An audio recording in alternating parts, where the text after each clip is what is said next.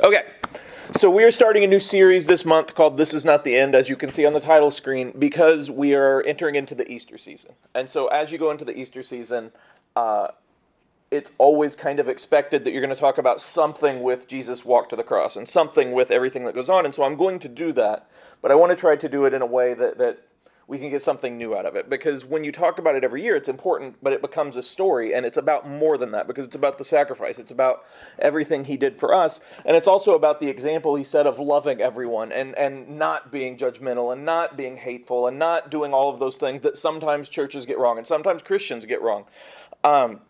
And he was very clear on treating others as you'd want to be treated. He was very clear on being as the best that you could be, being kind, being loving, being good, being all of these things. And so I'm going to, I'm going to read from John 16:19 through 33. Jesus realized they wanted to ask him about it. He's talking about the disciples here. So he said, "Are you asking yourselves what I meant?" He had just said basically that the end is coming for him. I said, "In a little while you won't see me, but a little while after that you will see me again. I tell you the truth, you will weep and mourn over what is going to happen to me, but the world will rejoice. You will grieve, but your grief will suddenly turn to wonderful joy. It will be like a woman suffering the pains of labor when her child is born. Her anguish gives way to joy because she has brought a new baby into the world. So you have sorrow now, but I will see you again, and then you will rejoice, and no one can rob you of that joy. At that time, you won't need to ask me for anything. I tell you the truth. You will ask the Father directly, and he will grant your request because you use my name. You haven't done this before. Ask using my name, and you will receive, and you will have abundant joy." So the people he's talking to, one of them betrayed him completely, Judas. One of them denied him 3 times and said he didn't even know him. The rest of them all ran away. One of them doubted him after he came back. Like, they were imperfect people. We think of them as big deals and heroes because they eventually became really strong faith people and really strong preachers, and they did a lot of good, but they were all imperfect, just like we are all imperfect. And so he's talking to them and saying, hey, if you ask for anything in my name, I'll give it to you. Now, some of them, and probably Judas was like, whoa, I want some more money. Like, is this really cool? And some of them were like, oh man, I would really like this, or I'd really like that, because even in this moment, even though they'd been with him, even though they'd seen everything that he could do, and they'd listened to everything he said, even though they'd seen examples of his love and his teaching, they still kind of had this imperfect belief about him. They believed what he was saying when he said, I'm going to die, I'm going to sacrifice myself. They believed that he was the Messiah. They believed that he was God's son. They believed that all of this was a plan, but they still were people, and they still had been raised to think, well, the Messiah is going to take over everything and destroy Rome and really give us a kingdom on earth. And so they really struggled with this. And so it's one of those things where you kind of like believe somebody, but you don't really believe somebody. Like, they're talking and they're saying, I'm going to do this. And you're like, yeah, I think you will. But then you're also like, you probably won't. But it's not, it's kind of this weird thing where you don't not believe them, but you don't fully believe them. And so when he says, use my name and ask for anything, that does not make him a genie. And I think sometimes in the church we kind of treat it like that. Like, I know that I struggle with depression and I struggle with anxiety and things like that. And I've been told by people in churches, not this one, go and pray until you're better, and then that's it. And if you don't do that, if you're not healed, if you're not recovered, then you don't have enough faith. And that's completely false. And sometimes we do that. We're like, well, if you pray for this and you have enough faith, then you're going to get it. And we kind of treat it like a genie. I think that most of us can probably think of someone who was healed from something, or who did receive an answer to prayer that they saw, but we can also think of people who weren't healed or didn't receive answers. That doesn't mean that he picks and chooses. It means that he helps us to deal with everything that we face, and he helps us to seek him in everything and show him in everything. And so when he says, ask for everything in my name, he's not saying, hey, ask for more money, ask for a new baseball card, ask for a really cool sword. He's not saying any of that stuff. He is saying, when you give yourself to me, then your heart is going to be filled with me. And so you're going to ask for different things. You're going to ask for courage. You're going to ask for help. Doesn't mean any of that other stuff isn't good, but it means that you're going to focus on different things. And when he talks about joy, this is one of the things that I think gets misused sometimes, because joy is not happiness. Joy doesn't mean that you're going to walk around smiling all the time. It doesn't mean you're always going to be happy. And I've used this before, but in Russia, there's a saying that a person who smiles all the time is either crazy or American, because we put this incredible weight on smiling, and we think Hey, you should smile more. Hey, you should smile more. Hey, you're not happy? Just smile. And we put this weight on it when in real life, like, life is hard. And sometimes it's hard to smile. And sometimes you can be kind of happy and not even smile because, like, who cares? Maybe that's just who you are. And so when he says joy, he's not talking about the happiness of that. He's not talking about any of that. He's talking about a sense of completion. Everybody in the entire world feels incomplete at some point. And we all want more. We all want to belong. We all want to be loved. We all want something more than what we have. And he is saying that while all of that stuff may be good, and all of that stuff may help in different ways, if you seek him, if you give your life to him, if you give your heart to him, if you follow him and you ask for things in his name, then that will give you a different feeling. Again, you're not going to be happy all the time. Everything's not going to be easy, but you're going to have this completion and this comfort and this confidence. As I said, like, I've been a Christian for a really long time, pretty much my whole life. I still struggle with depression and anxiety. I still will talk in front of people, and I feel pretty good about it sometimes. But when I get to like 2 o'clock in the morning, I'm thinking about, oh, you said this and it was so stupid, or oh, you did this and it was so stupid, and I'm really tearing myself up. And then I'll go into things that I did in my past, all the way back to like 4 years old. Like, I'll think of all of these things. And again, that's not because I don't have enough faith. It's because of whatever's going on in my brain, it is. And so I have to actively stop and be like, hey, help me with this. And I keep going and keep going and keep going. And he knows that the disciples are going to feel things like this. He knows they're going to feel lost. He knows they're going to be hurt. He knows they're going to be hunted. And so he's telling them, joy is not about the things you have, and it's not about the people that are around you, and it's not about the circumstances. It's about something more. And so he's trying to prepare them. We go to the next part here. I have spoken of these matters in figures of speech, but soon I will stop speaking figuratively and tell you plainly all about the Father. Then you will ask in my name. I'm not saying I will ask the Father on your behalf, for the Father himself loves you dearly because you love me and believe that I came from God. Yes, I came from the Father into this world, and now I will leave the world and return to the Father. Then his disciples said, at last you are speaking plainly and not figuratively. Now we understand that you know everything, and there's no need to question you. From this we believe that you came from God. And so basically he's talking about how the fact he used a lot of parables and he spoke figuratively a lot. He did that so that we would have to try to understand. Because somebody can get in your face and tell you literally everything that there is to know about something, like your history teacher, your science teacher, your math teacher. Pick a subject you don't like and think about that subject. And the teacher comes to your house and starts looking at you and saying, I'm going to explain all of this. Now take away the creepy factor of them knowing where you live and coming into your living room and starting to teach you. But they're looking at you and they're telling everything that they know about it. And so they're trying to teach you, but they're just saying it directly, and they're just reading off from the book, or they're just saying everything about the subject. They're just kind of explaining things. Again, you're not super going to grab that because you're like, what are you doing here? And you're going to have all of these questions, and it's going to be like, you can't tell me this. If somebody knows that you should do this and they tell you do the opposite, then it's going to be tricky. Like all of this, when somebody goes direct to us like that, it can be very hard. Now, there are some people that learn like that, but most people, we need to kind of find it for ourselves. We need to want to learn the stuff. We need to want to understand the stuff. And so with parables and with talking figuratively like Jesus did, people had to want to listen. They had to want to care. But if he just stands up there and says, hey, love everybody and be good and do everything you can to be like me, people would have been like, well, I don't have to do what you say. Like, what are you talking about? What's that mean? But when he talks about, hey, this lost sheep, the shepherd went to go find him. And even though the other ones were all there, he didn't want to give up on that one sheep. That's him saying, hey, God loves every single one of you, regardless of where you come from, regardless of what you believe, regardless of who you are, and he won't leave you alone. And so you find that out for yourself, and it matters more. And so he's telling the disciples this. He's trying to explain them, because even though he said, I'm going to die, even though he said, we're coming up on the day that I'm going to be sacrificed, and they say, we get it, we understand. He's like, you're not going to quite get it. You have to understand this. You have to see this. One of the cool things, a couple weeks ago, I preached about Peter on Sunday morning.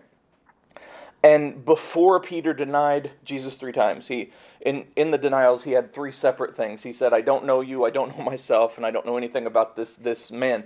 But he denied him 3 times, denied knowing him while Jesus is dying.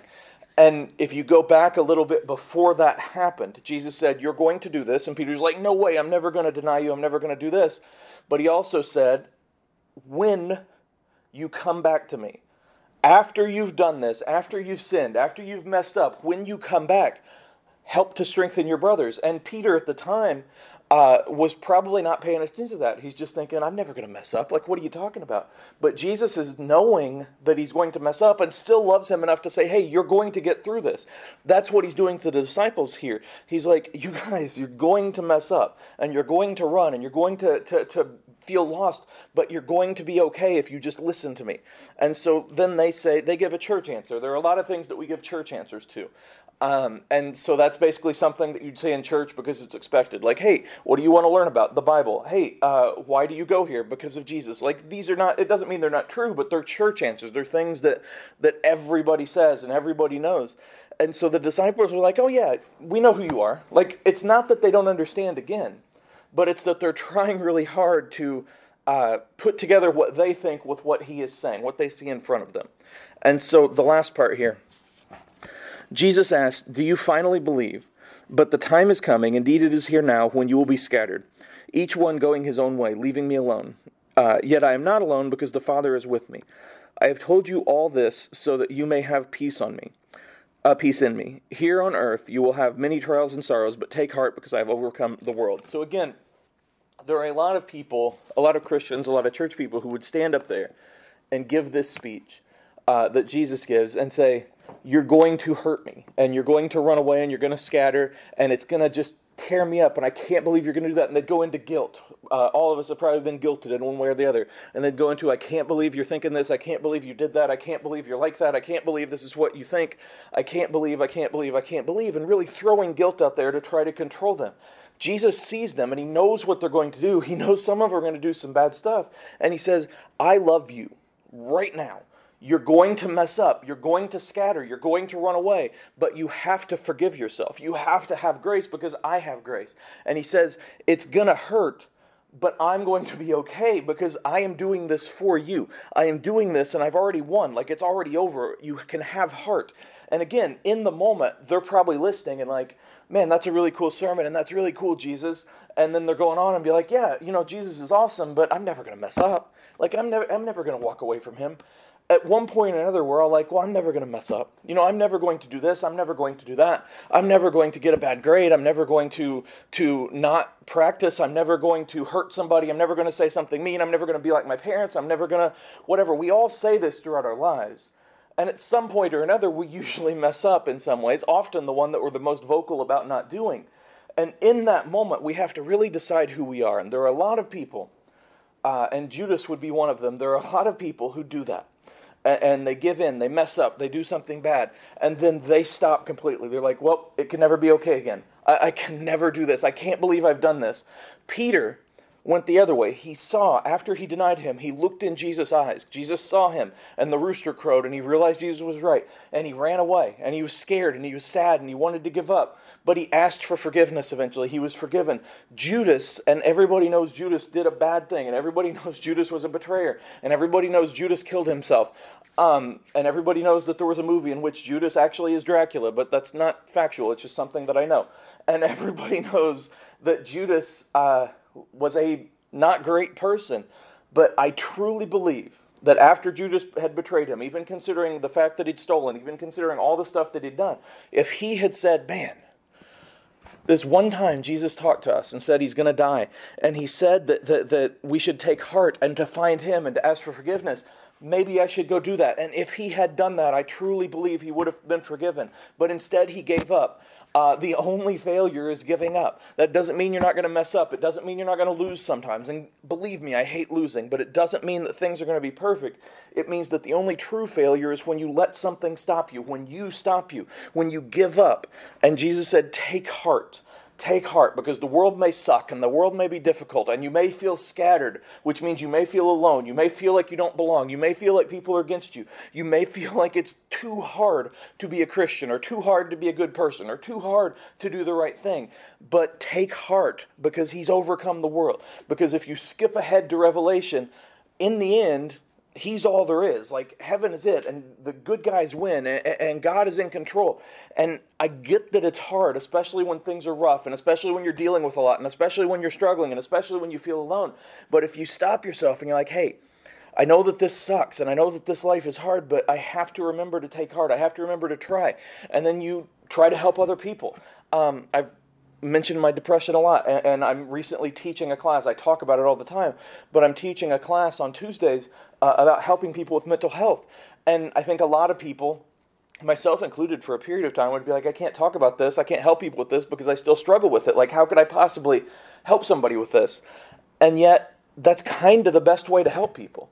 And there are a lot of people who are like, I could never help people like pray, or I could never help people go to church, or I could never help people with a problem because I'm not perfect. Like, I'm not where I should be. That's kind of the best time to help people. If you ever feel like, well, I've got everything under control and I've got everything figured out and I'm the best Christian in the history of time, I'm the smartest person in the history of time, I'm never wrong, and you truly think that, then you really shouldn't be helping people because you're putting yourself up here when really everybody's here. Like, everybody. There's nobody better, nobody worse. And Jesus is saying that to the disciples. He's looking at this room of people who are imperfect, and he's saying, I love you so much. You're going to mess up. Take heart. And as I said this morning, and as I've said a lot, knowing that you're going to mess up can have two different effects on people. Number one, you can have the whole, like, there are people who are like, man, you know what? I'm going to mess up and I'm going to screw up, so I'm just going to do it. I'm going to do whatever I want. I'm going to YOLO, and I'm going to #blessed, and I'm just going to live my life, and I'm not going to care what other people think or do, and I'm just going to do whatever I want all the time and have fun and short-term happiness and blah, blah, blah. The problem with that, among other things, is the longer you put it off, the more you're just never going to do it.